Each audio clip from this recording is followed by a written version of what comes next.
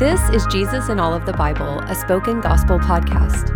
In each episode, we take a quick look at what's happening in a biblical text and how it sheds light on Jesus and his gospel. Let's jump in. Acts chapter 9, verse 32 through chapter 11. What's happening? The kingdom of God has come to Jerusalem and her fractured neighbors, Samaria, Galilee, and Judea. But now, something even more scandalous is happening. Peter is the first to experience it. Through a series of events, God moves Peter toward a new understanding of cleanliness and uncleanliness when it comes to Jews and Gentiles. Peter arrives in the seaside city of Joppa, the same city where the prophet Jonah tried to run from his calling to take God's message to the Gentiles. Peter raises a Christian woman named Tabitha from the dead. Her name means deer, a traditionally clean animal for the Jews.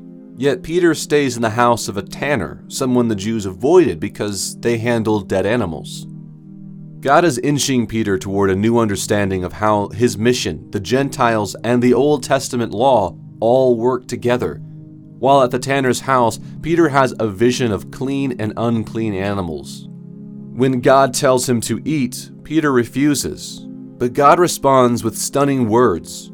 Do not call anything impure that God has made clean. Immediately after this, a messenger summons Peter to Caesarea to meet a Gentile named Cornelius.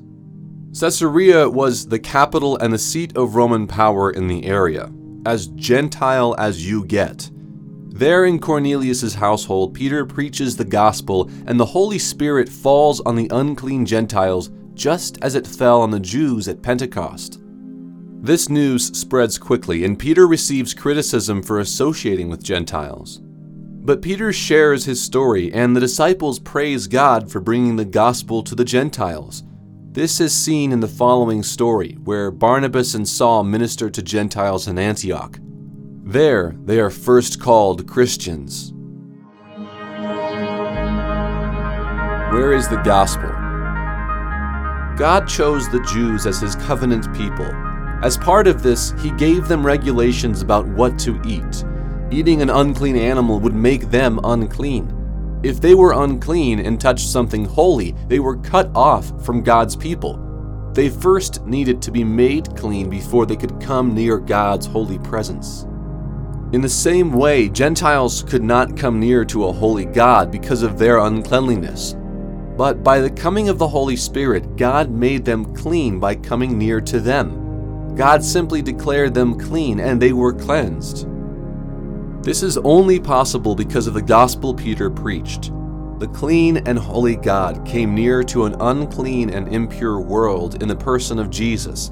Jesus died and rose to offer a cleansing sacrifice, not just for Jews, but for all who believe. The sacrifices from the Old Testament needed to purify the unclean have been made in Jesus' death. This is good news for all of us.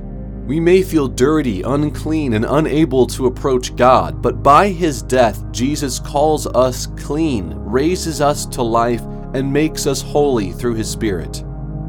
See for yourself.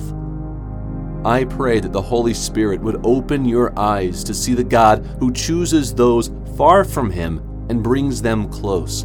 And may you see Jesus as the one who takes our uncleanliness and gives us his own holiness. Thank you for listening to Jesus in All of the Bible. This podcast is created by Spoken Gospel. Spoken Gospel is a nonprofit ministry dedicated to speaking the gospel out of every corner of Scripture. To learn more about our mission and to view all of our free resources, visit spokengospel.com.